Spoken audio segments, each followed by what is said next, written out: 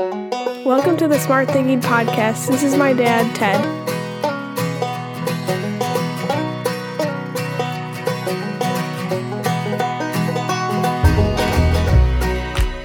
Welcome to the Smart Thinking Podcast. I'm your host, Ted Knightsky. Did you ever notice that we tend to fly into judgment mode when we are around younger people or older people? And we tend to look for opportunities to categorize them based upon how old they are or their generation or any of those different types of pieces like, oh, these millennials, or that's so Gen X, or typical boomer. Why does that happen?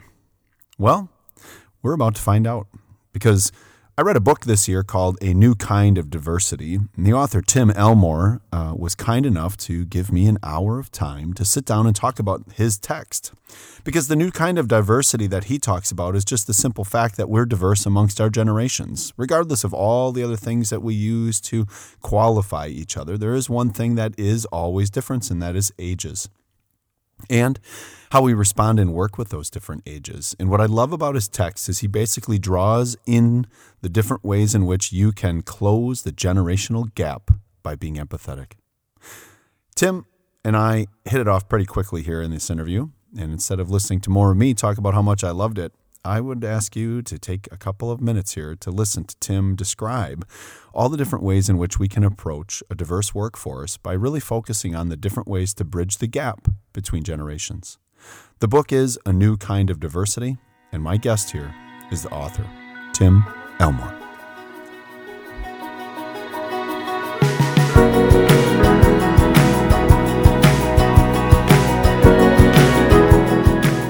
Welcome to the Smart Thinking Podcast. I'm your host, Ted Knightsky, and I am here today with author Tim Elmore, speaker, someone who I've really come to rapidly admire with his new book, A New Kind of Diversity. And as we're speaking, one of the things I'm going to ask you all to do who are listening is obviously buy the book, read the book, but then there's a great assessment in the beginning to take about basically your aptitude and understanding of all the different generations. So Tim, with that little intro, I'd like to welcome you to the podcast. Oh, Ted, it's great to be with you. We're going to have a fun conversation, I can tell.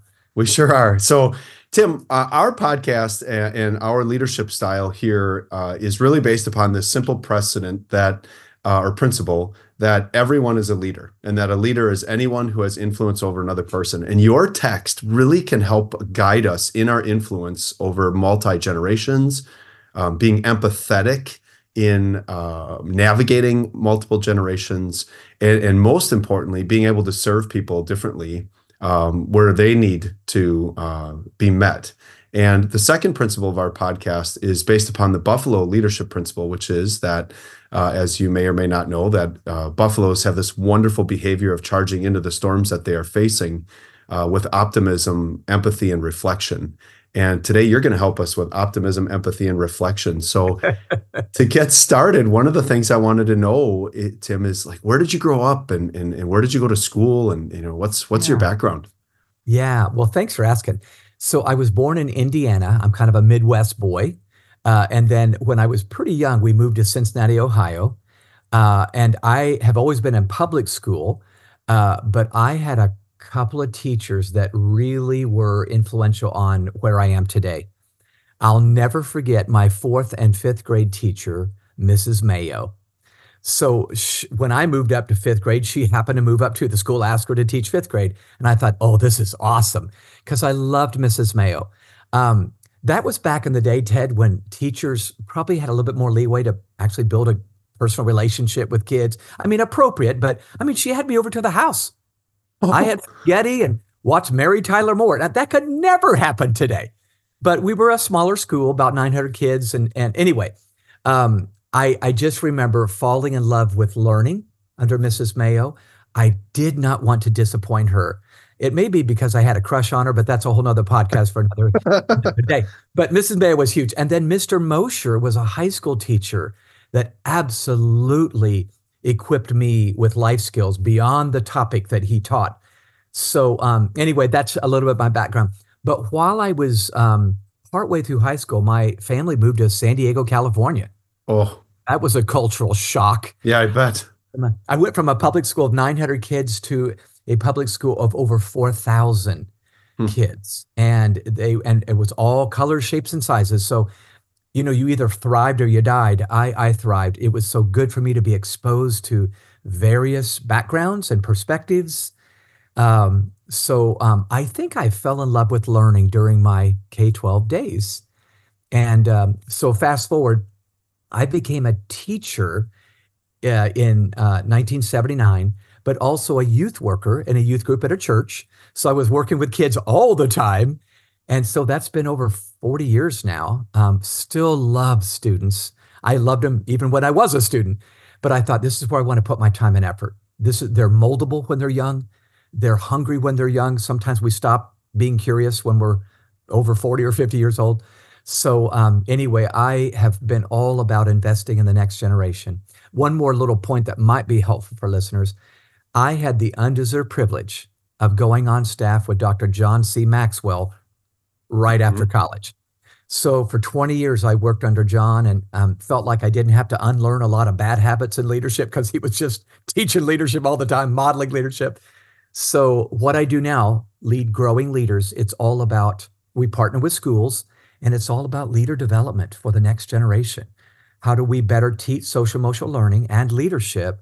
And how do we learn it ourselves as faculty and principals? So anyway, that's probably too long of an answer, but that's why I'm doing what I'm doing today.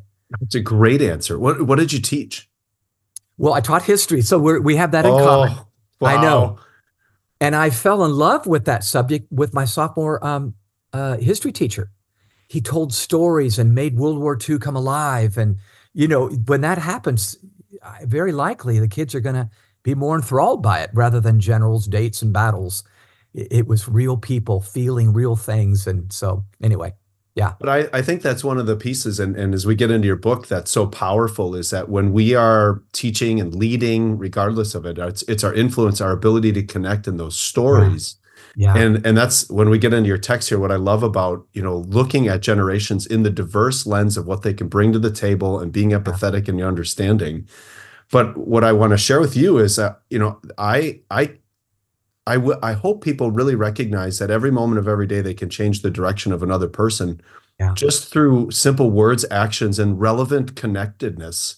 I too am the victim of a great social studies teacher who John Tauscher and Joanne Stade, these two legends in my life who did exactly what you said. They were so smart and they made such neat connections, and they had wicked senses of humor. Yeah. And you moved around a lot, Tim, but one of my blessings was I live in my hometown, where I went to high school. Wow. I married a woman from where I went to high school. My children went to that high school. I am now the mayor of this city. Oh my! Who says that? And very few people. And it's kind of the Midwestern boy, right? Yeah, yeah. But what the other piece is, both of my children ran into great teachers at Port Washington High School where we live, and both of my children are going to college to be teachers.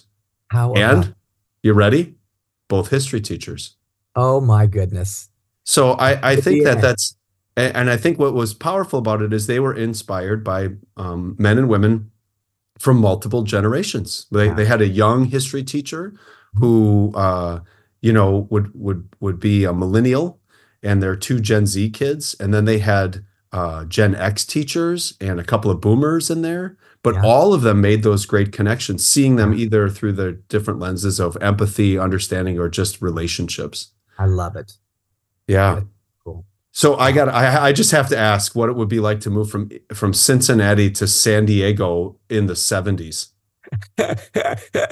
Well, first of all, I was living in Cincinnati during the Big Red Machine days. Do you remember reading about those? No, I had all those baseball cards. Pete Rose, Johnny Bench. So I moved to San Diego. The Padres weren't quite as good, at least in the 70s. But here's the biggest thing I noticed. It was you can imagine Midwest to California, completely different cultures. Right.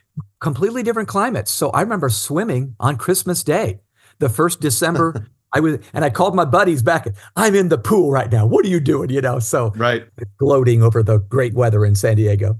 Yeah, we swim in Lake Michigan on New Year's Day, and that's called the Polar Plunge. But yes, exactly. That's only after a few Bloody Marys. So So Tim, can you tell us about your new book and how where did it come from? What inspired you to do this research and write it? Yeah.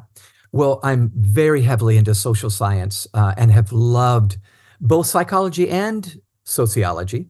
But I tell you what, we're all very aware that diversity is a huge topic today. We are more blended, more pluralistic than ever before. There's gender diversity, ethnic diversity, income diversity. But I spotted a diversity, and I'm sure others have as well. But we weren't quite sure how to talk about it. And it's generational diversity. A school might have 5, maybe 6 generations on the campus if they're a Hmm. K-12 school, private K-12 Hmm. school.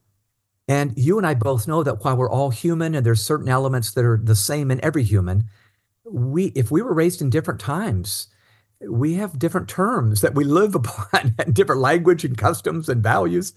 So I was finding that people on school campuses were getting frustrated instead of fascinated with the Hmm. other generations. And that's my number one goal. When I go and speak at a school or a company or whatever, I want to give enough data and enough tips that I will help them turn their frustration into fascination. If you're a Gen Xer, you're going to be enthralled by Gen Z and what they bring. Now, are there some things they need to grow in? Of course there are. Back in the day, there were things we needed to grow in. Right, right. So anyway, that's what really it's all about is how do we pull out the very best that every generation, including the students, can bring and teach us. Well, and one of the things that I think is so powerful is, and I've said this before in front of groups, my dad did not really like when I listened to Duran Duran. Yes. This garbage. And then Yeah. his dad did not like when he listened to the Rolling Stones. And my Yes. my grandfather's father probably didn't really care for Gershwin. And his father didn't probably care for those wild waltzes. It's true.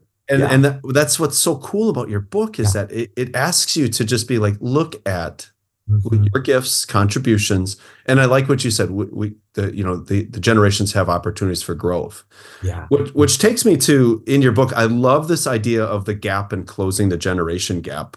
Yeah. That was kind of first noticed in the 60s. Yeah. Tell us about that. Well, John Poppy, the editor for Life magazine, actually coined the term the generation gap back in the 60s when the baby boomers were the new kids on the block. Like you Right. just said, we were kids today. We have been saying kids today ever since Socrates. It's hilarious how we think that next generation is going to go to hell in a handbasket. And then they become the adults. They do make it. Now, changes happen, but I think folks listening, I don't know what your mindset is, but if you're a little bit, I don't know, thinking kids today, I don't think they're going to make it. Just know there was a day people thought that about you as well. So early in the book, you remember, Ted, I talk about a couple of stories. I love the story of Tony because I think it illustrates this gap and how we need to close it. So, true story, a few years back, Tony was a senior in college at Ohio University. He got a part-time job working at a major brand paint store. We would all know the name. And while he was in his senior year and he was working at this paint store, he got a TikTok account. Of course he did. Okay. Hmm. So he ends up shooting lots of TikTok videos, but part of the time he was shooting them after hours and posting them from the paint store. Well, Tony's account went viral. By the time he had 1.8 million followers, 37 million views, he thought to himself, we could monetize this. This could be used for marketing here. So young Tony put a little slide deck together and asked to meet with the executives of this paint store. But Tony did not get one person interested in him. Didn't get one set of eyeballs to look at his slide deck. Tony did get something he didn't expect. He got fired. Hmm. Yep. The older folks there said, kids today, they thought for sure he was stealing the paint. They Right. thought for sure he was probably distracting the customers or, doing this on company time, all the things we think when we're post 40, 45. So they let him go. Now get this. He leaves, graduates, moves down to Florida, now has over 2 million followers, and he started his own paint store. Now, there's probably lots to this story we don't understand, but here's one thing I think I do understand. Don't you think they missed an opportunity? But they saw themselves as bosses and teachers, not learners Hmm. and students. So I know there's lots to be said on both sides, but my hope is that we can take advantage of the fluid intelligence that the young people have. It's about innovation and curiosity and learning, and the crystallized intelligence that the older generations have post 40. So one's under 40, one's over 40. That brings, I'm better at curating and analyzing and summarizing. I just keep thinking businesses and schools could both use young and old instead of just getting mad at each other and gathering at the water cooler based on age groups and talking about kids today. Yeah, I'll stop there. No, but I love that because, and you illustrated so well in the book. One of the things I firmly believe is that we as leaders need to go where they are Yes. instead of Yes. trying to draw them to us. And I'll give you two examples here, and then I have my next question for you. So just the other day, I was speaking in front of 800 high school students, and I started out by saying, the principal had introduced me and yada, yada, yada. And she said, and I want all phones put away, et cetera, et cetera. And I took the microphone. I said, hey, you can have your phones out if your Be Real account goes off, because I'd love to be on your Be Real. And the place, I couldn't get them back for like 4 minutes because they were just astounded that this old 53-year-old guy has a Be Real account. And I went there because that's where my children are. That's where the students that we serve are. Yeah. And I want to know what your thoughts are to this, because, when we're asking key questions to leaders about the generation gap, what are your thoughts on being intentional about having a younger mentor? So, I graduated from high school in the late 80s, grew up in the 70s. And I think it's super important for leaders to maintain relevancy because, like your example with the paint store, Yeah. right? They're probably making judgments based upon how their kids are wasting so much time on TikTok, and they're not curious. Yeah. But a couple of weeks ago, our communications person, Anne, came up to me and she's like, do you mind if I modify your Bitmoji? And I'm like, what's wrong with my Bitmoji? And she's like, can I just fix it? And all of a sudden, it really looks like me instead of what I thought it was.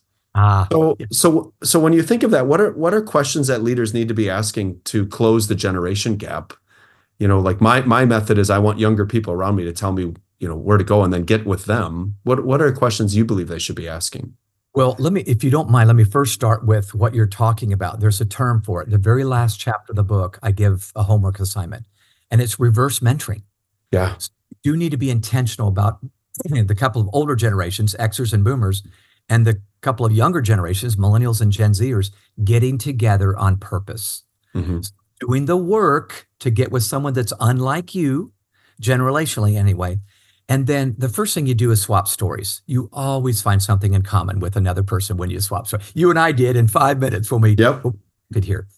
But then, of course, the older can mentor the younger in some timeless principles that make life work and make work work.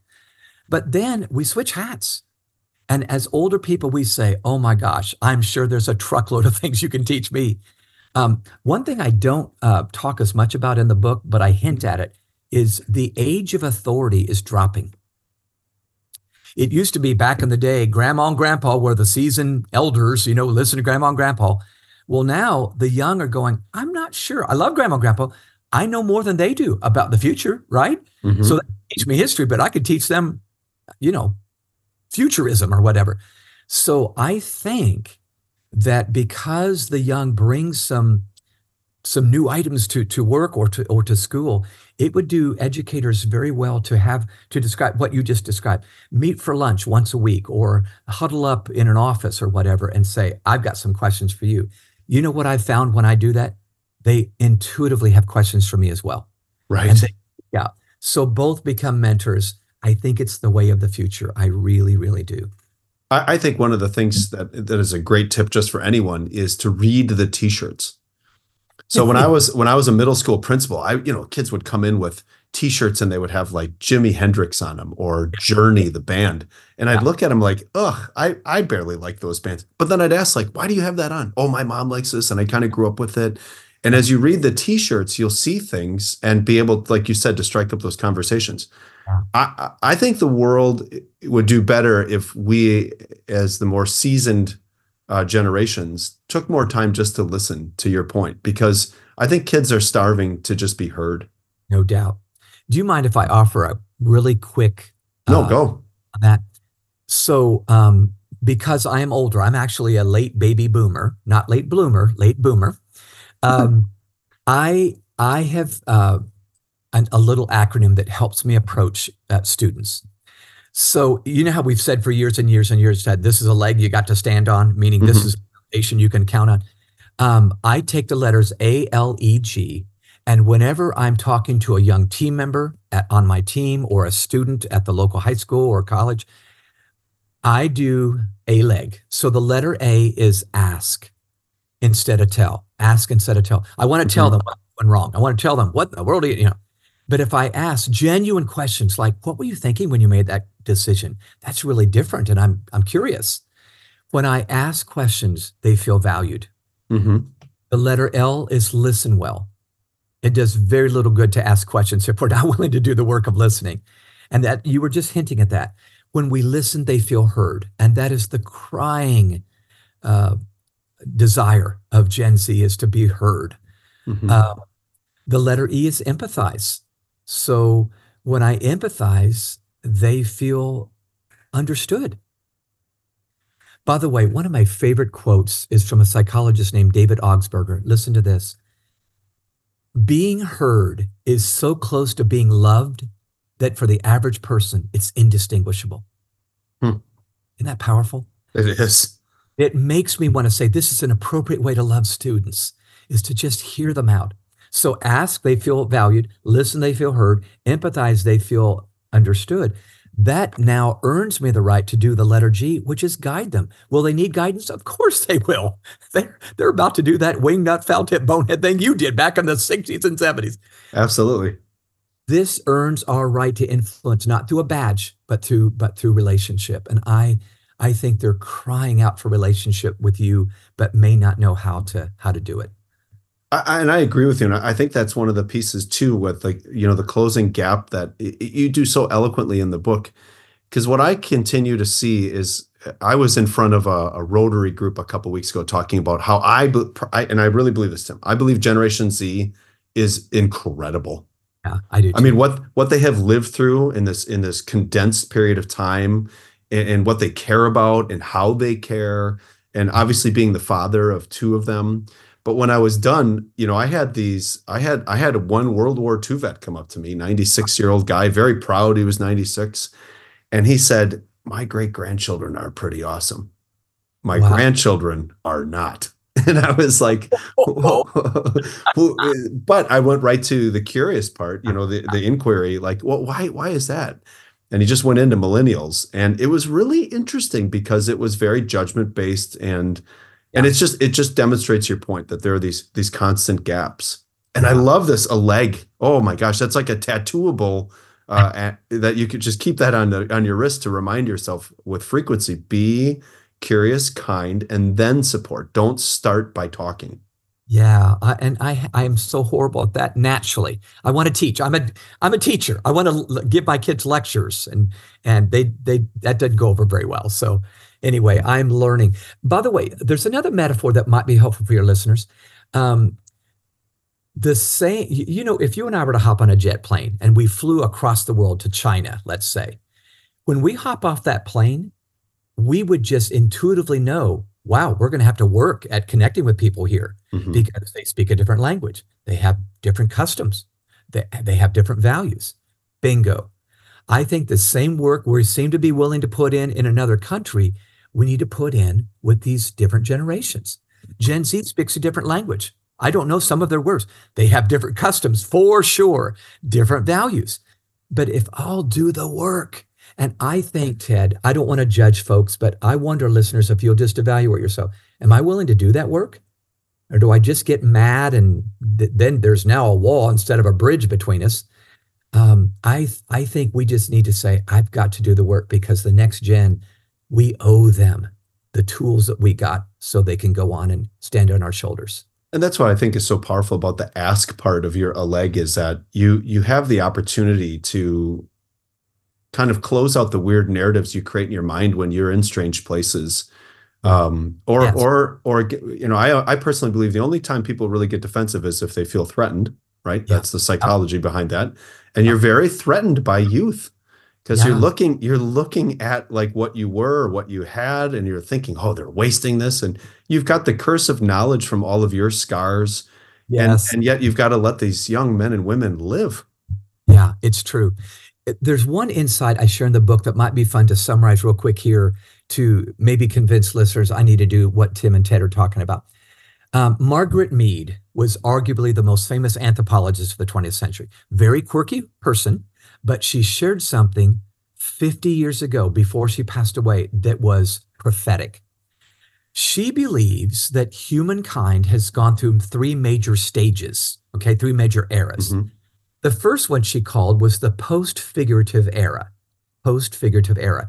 And that was thousands of years ago when if you were growing up, you learned everything post the adults.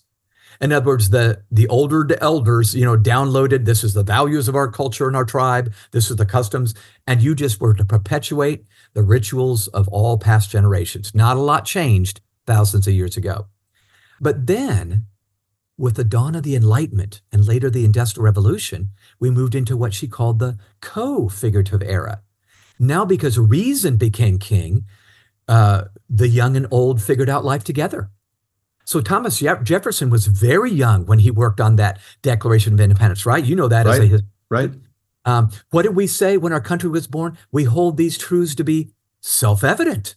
This is reasonable. We would have never said that 4,000 years before that time. You just followed the king and did what he said. So the co-figurative era, young and old are figuring out life together. Here's the prophetic part of Margaret Mead's words. She said, I see that we are moving into the pre-figurative era, where the young will figure out things before the old do. And isn't that kind of what we're talking about, Ted?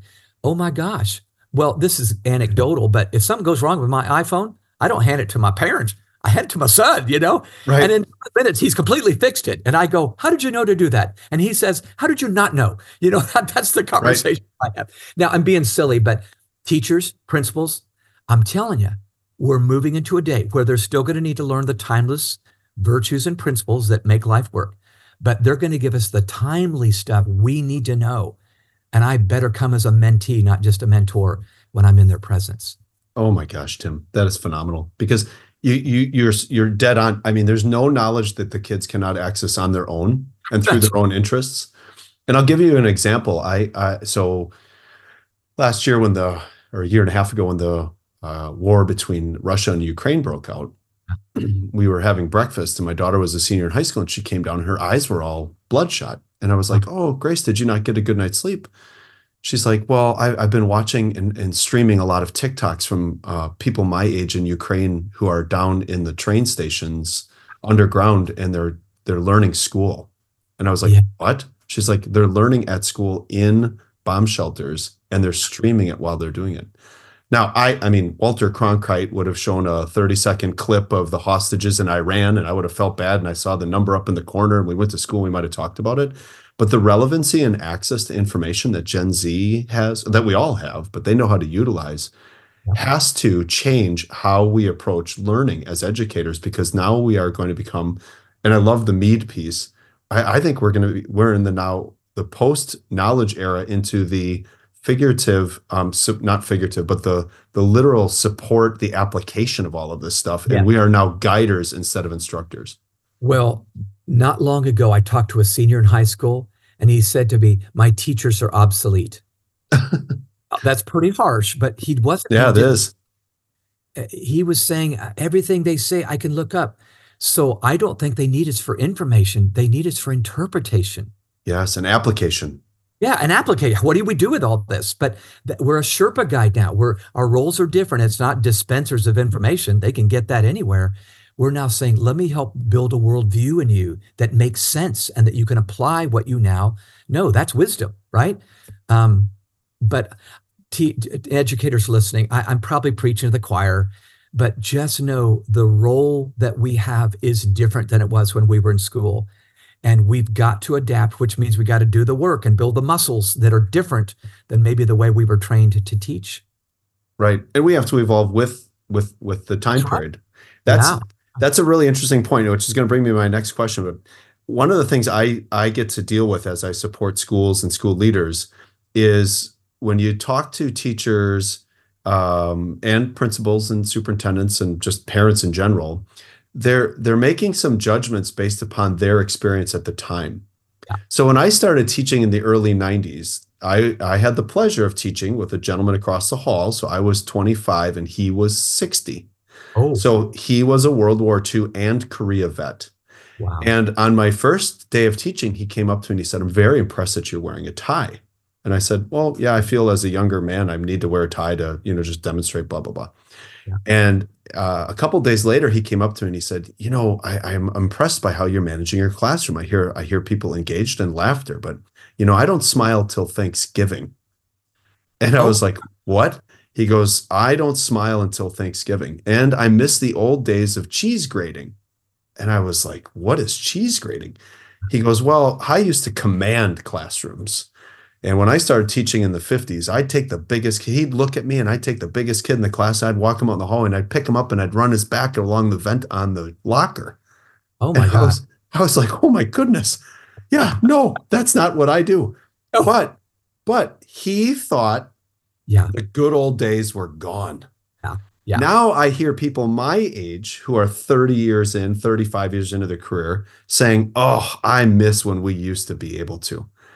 And I just think it's one of those pieces where we get stuck in a narrative of romance from when we were younger, and then we're judging against it. Yeah, no doubt. We have reconstructed memories. I mean, science proves that. So we look back at the good old days, and they weren't as good as we thought they were. We were a little bit bad and not good. I think you're absolutely right. So we work with Growing Leaders worked with a number of professional baseball, football, basketball teams. I remember talking to a minor league pitcher who said, "I think my manager forgets how hard it is to play baseball." And he wasn't being disrespectful, but that manager now, he's got all the answers because he's sitting in a dugout at 5 chewing tobacco. And this young player is trying to play this very difficult game. So all I would say, it really is to echo, Ted, what you've just said. Listeners, let's remember it wasn't always the way we think it was. And there was a day people did not think you were going to make it. Maybe. Mm-hmm. And we need to begin with belief. We did a survey partnering up with Harris Poll Interactive of over 2,000 adults. And we asked these adults what their feeling was when they thought of kids, what their thoughts were when they thought of kids. 2 out of 3 thought a negative emotion or felt a negative emotion, not a positive one when they thought of kids. I'm afraid for them. I'm concerned for them.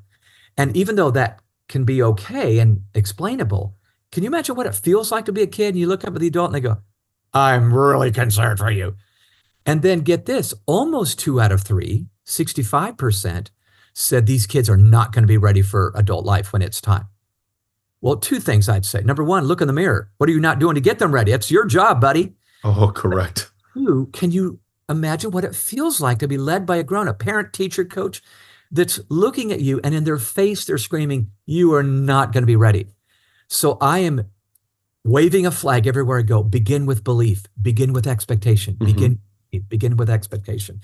Kids perform better under a teacher with high expectations.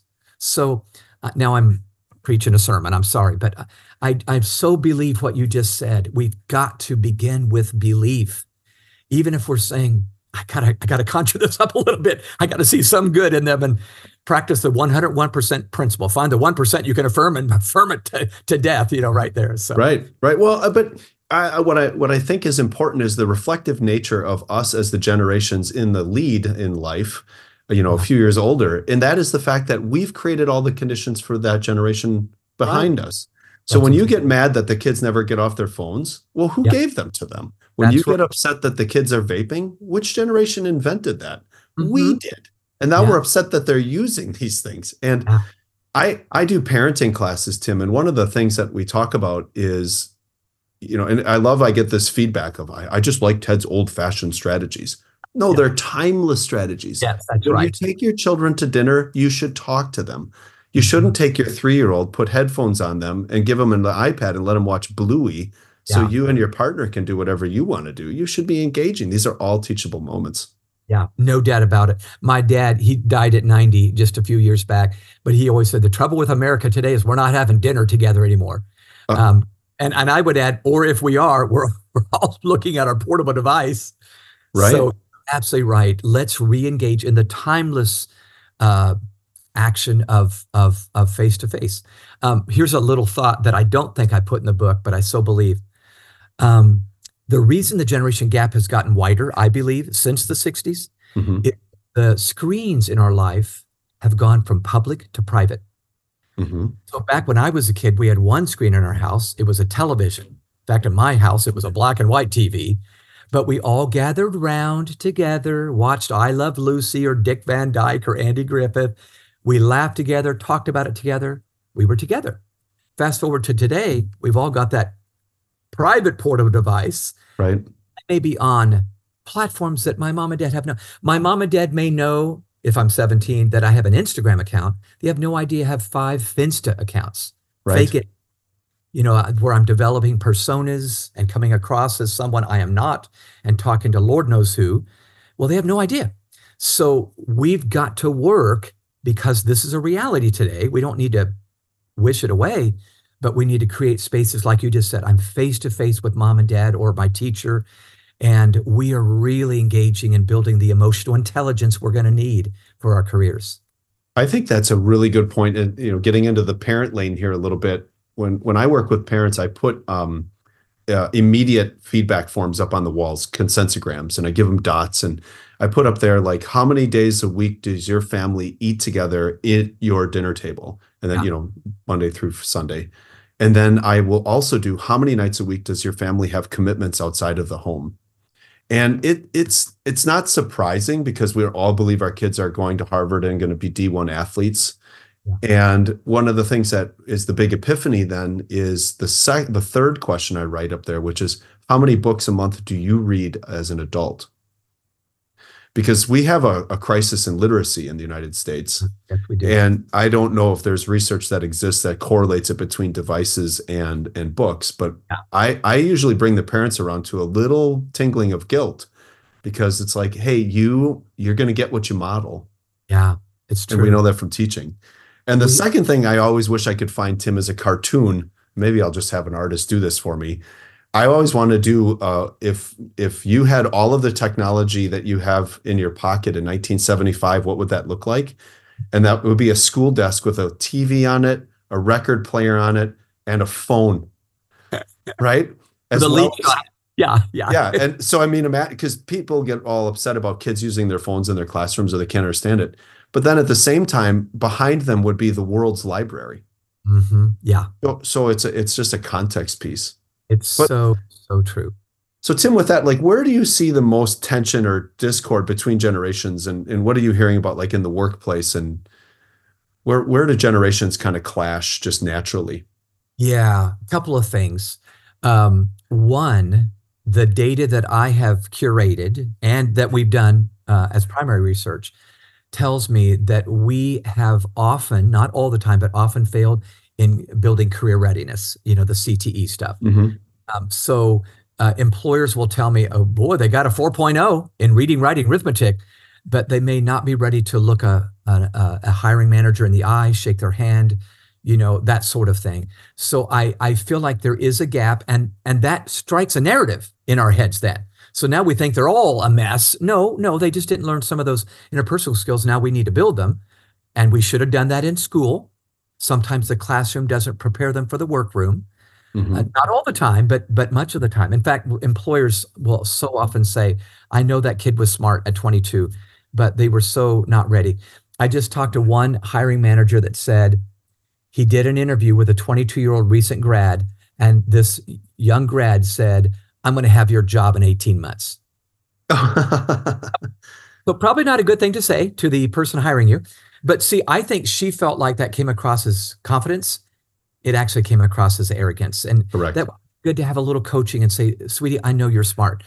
What you need to be is humble, and share what you've done and let him make that that comment. You're going to have my job. And so I would say that would be one of the gaps that I think we need to make up. I don't think it's their fault. I think it's more our fault. Mm-hmm.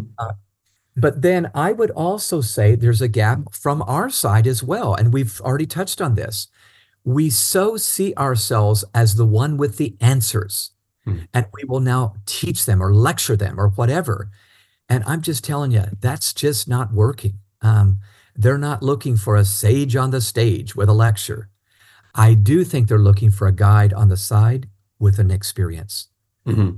Most of my teaching now, I do love to teach, but it's not just verbal instruction. It's we have an experience together.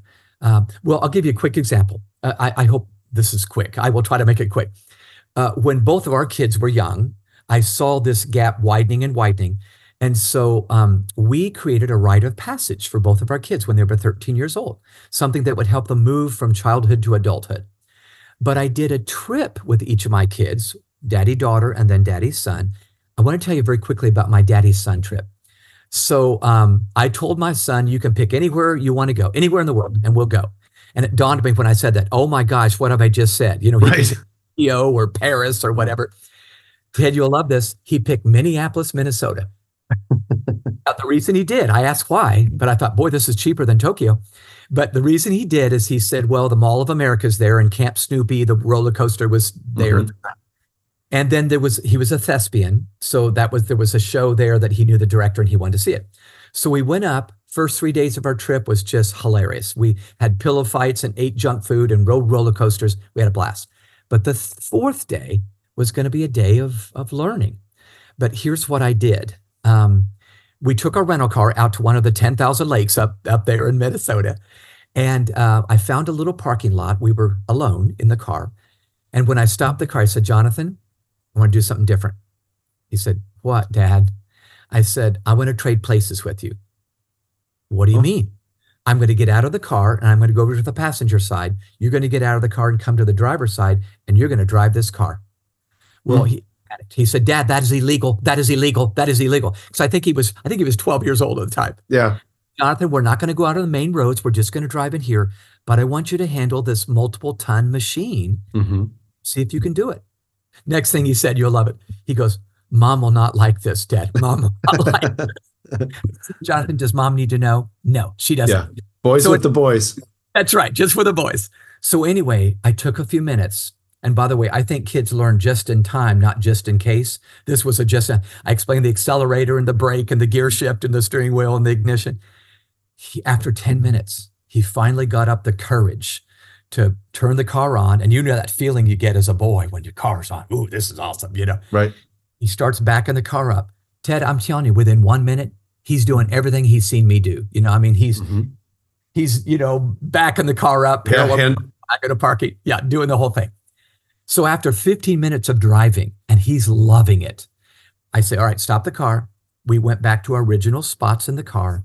And I said, Jonathan, this is going to sound cheesy, but just go with me on this. How did you feel when you first got behind the wheel of this car? Well, he was honest. He said, Dad, I panicked. I didn't think I could do it. I said, what'd you just show me? He was quiet and he said, I guess I showed you I could do it. Mm-hmm. I said, John, that's exactly what you showed me. And that's exactly how you're going to feel becoming a man. You're going to feel like, I don't know what I'm doing. I didn't feel like I knew what I was doing. And that broke us into a marvelous conversation about the future and how he was going to feel as he grew into his teenage years, and his view of girls would be changing. His view of his parents would be changing. Mm-hmm. His life would be changing. But it was a marvelous platform because we had an experience.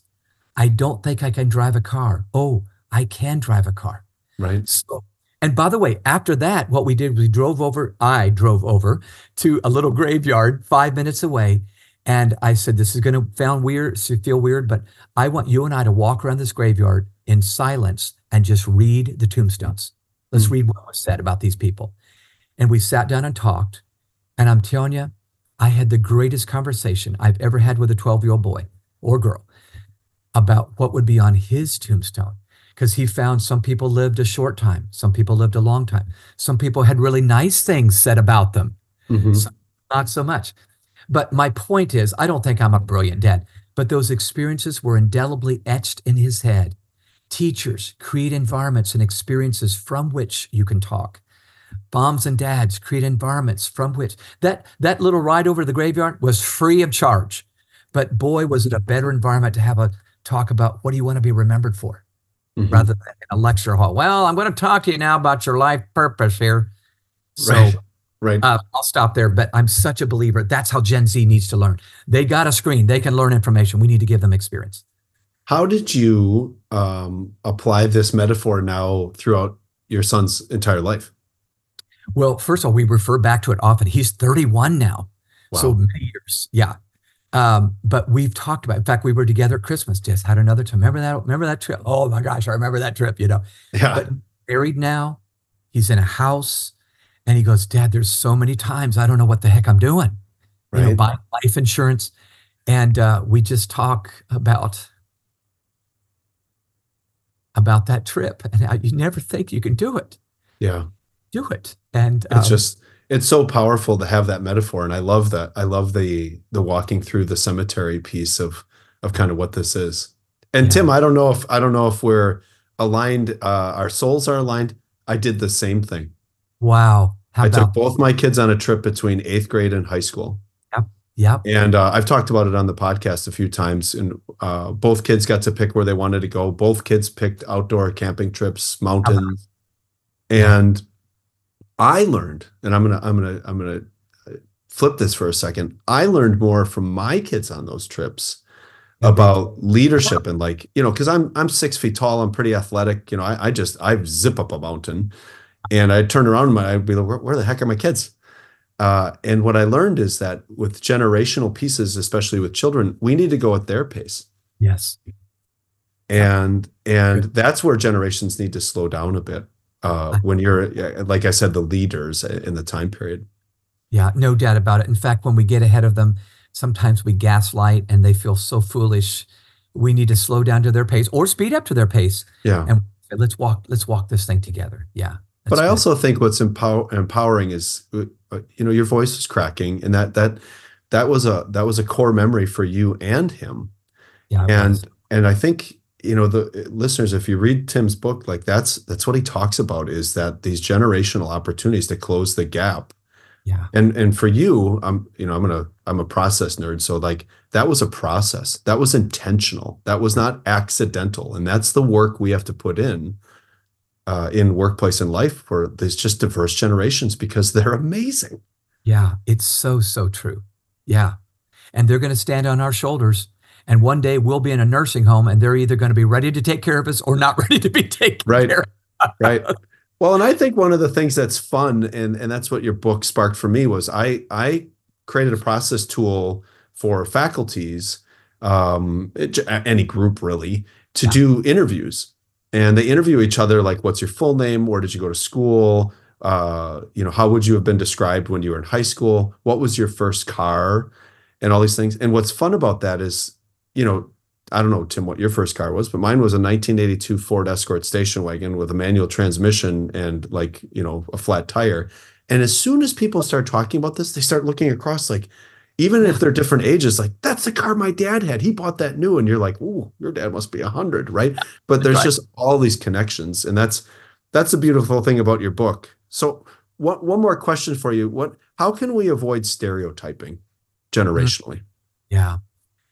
I believe stereotypes or stereotyping is mental shortcuts. Oh. And as leaders and educators, we don't like them taking shortcuts. We don't like to be stereotyped. So when we take mental shortcuts, we don't want to do the work to really get to know them. One phrase I think I did put in the book is context explains conduct. Mm-hmm. But once I learned the context, of course that explains your behavior. I may not like it, but it does explain it. So I believe we've got to not take the shortcut, but really take the time to ask, listen, empathize, and guide, like we talked about earlier, a leg, and then do the work. And then maybe this is the obvious, and please forgive me if this sounds like a sales pitch, but I do want to encourage your listeners, if you can't, pick up the book. I designed it to be an encyclopedia on each of the 5 generations that are still working today.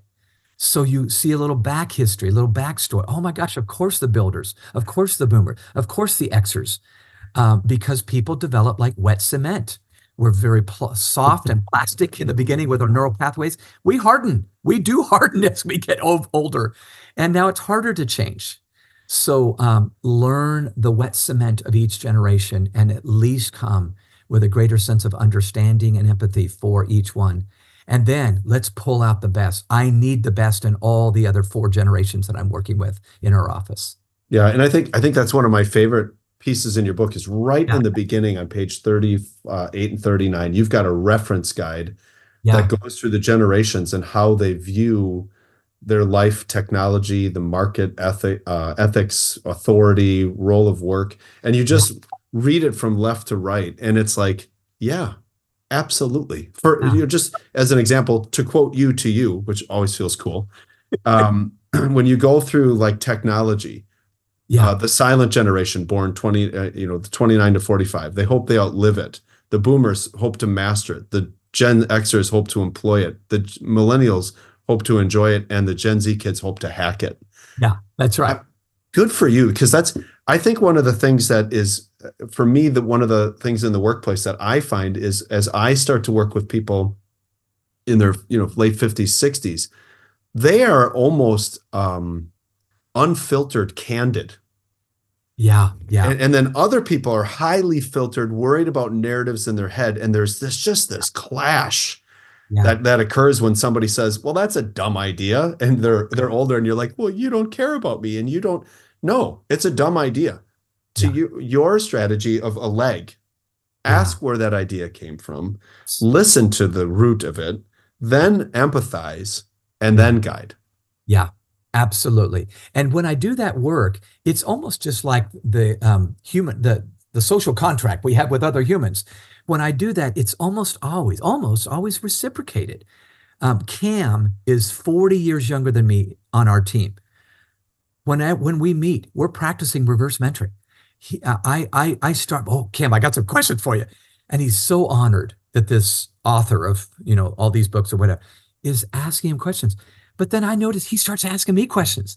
He's smart enough to know I could probably learn from you. This is how life was supposed to be done, I think. And we're not perfect on our team for sure. We're flawed. But I just think we need to stop this nonsense of stereotyping and do the work to know that context explains conduct. We got a better school, we got a better company, we got a better nonprofit in the process. Well, we're a little bit over our time, and I am so grateful for how gracious you've been with your time because starting out with Miss Mayo and Mr. Mosher, your teachers, and then you taught us so much today. And it's not a sales pitch. Tim, your book is fantastic because it is directly relevant and applicable immediately, no matter what you do in life. If you're a grandparent, if you are 24 years old, if you're 19 years old, the ability for us to empathize and advocate for each other instead of criticize each other is what's super clear about your book. And I'm just really grateful that you brought your talents, to us and that you gave me some time today. Well, it's been a pleasure to chat. Thanks for volleying back and forth with me.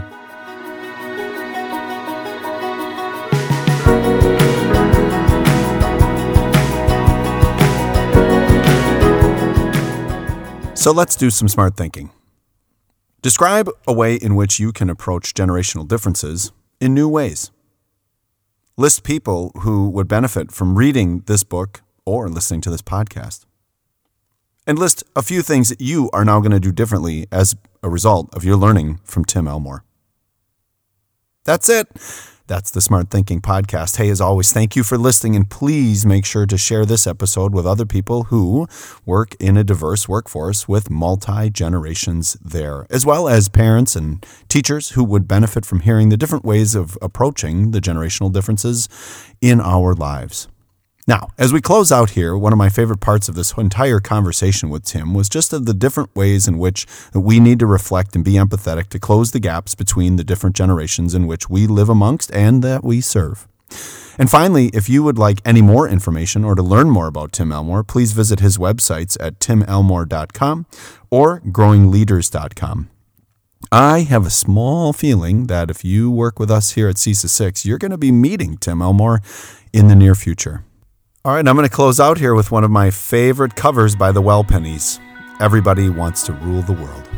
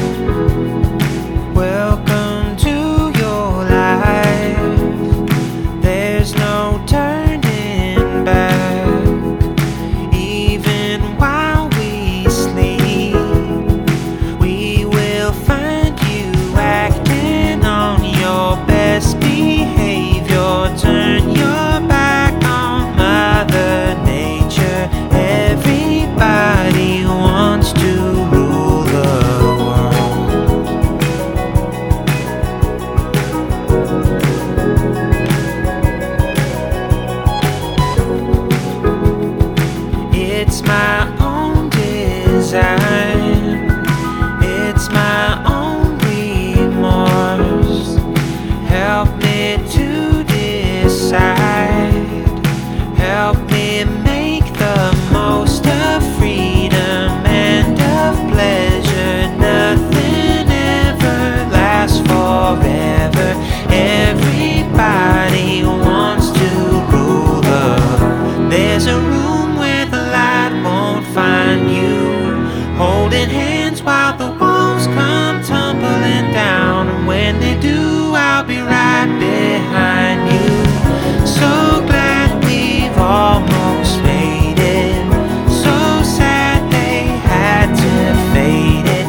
Everybody wants to rule the world.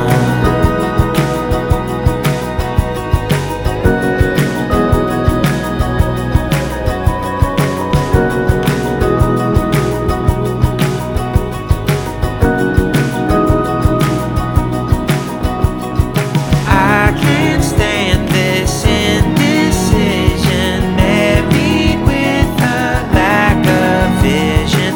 Everybody wants to rule the. Say that you'll never, never, never, never need it. One headline, why believe it? Everybody wants to rule the world.